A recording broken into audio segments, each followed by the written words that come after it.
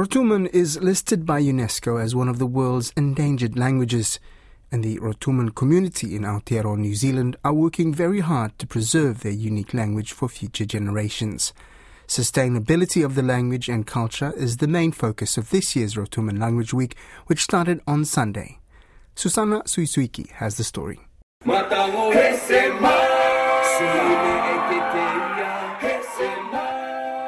The island of Rotuma is located 500 kilometers north of Viti Levu.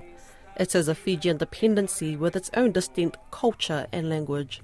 Linguists consider Rotuman to be one of the most difficult languages to master, as it requires the constant use of metathesis, reordering vowels in a word with a preceding consonant.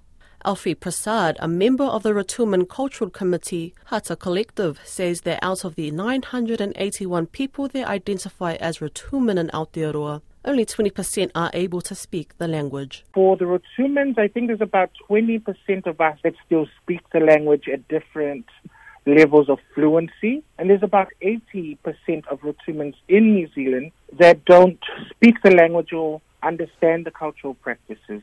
On top of trying to revive the language, Prasad says there are many Rotuman members in the country who did not register their ethnicity in the last census. There's a huge number of Rotumans or part Rotumans that are in New Zealand that don't register as Rotumans, and I think the number, if we were to count them, would be close to 2,000 Rotumans altogether. Although the Rotuman population in Aotearoa is small, they are making monumental efforts to promote the language and culture.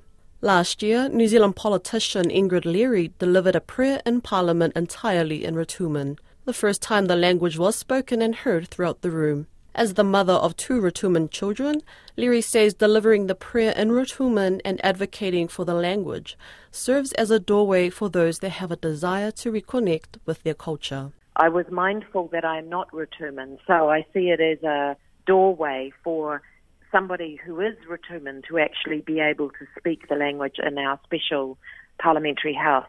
But to have the honour and privilege of doing so for the first time with the prayer, something so spiritual, was just amazing. Fonari Fuata, a familiar face in the New Zealand music and television scene, reconnecting with her Rotuman heritage came much later on in her life, a decision that led her to produce Salat Se Rotuma, a documentary that captured her very first visit to the island. Fuata says being a member of the flagship Pacific Current Affairs show, Tangata Pacifica, sparked her interest to strengthen her identity. I was caught up with, trying to, I guess, in some ways assimilate and be a New Zealander.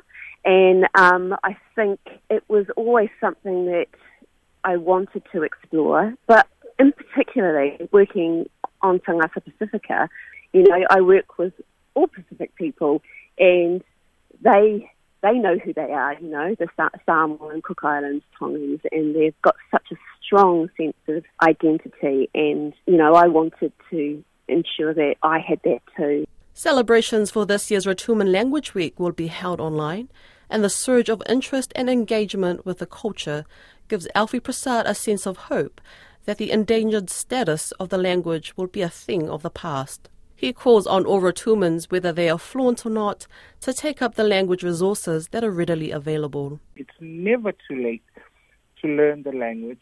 It's never too late to reclaim this heritage, this rich heritage that has been passed down to us. Rotuman Language Week concludes on Saturday, 14th of May.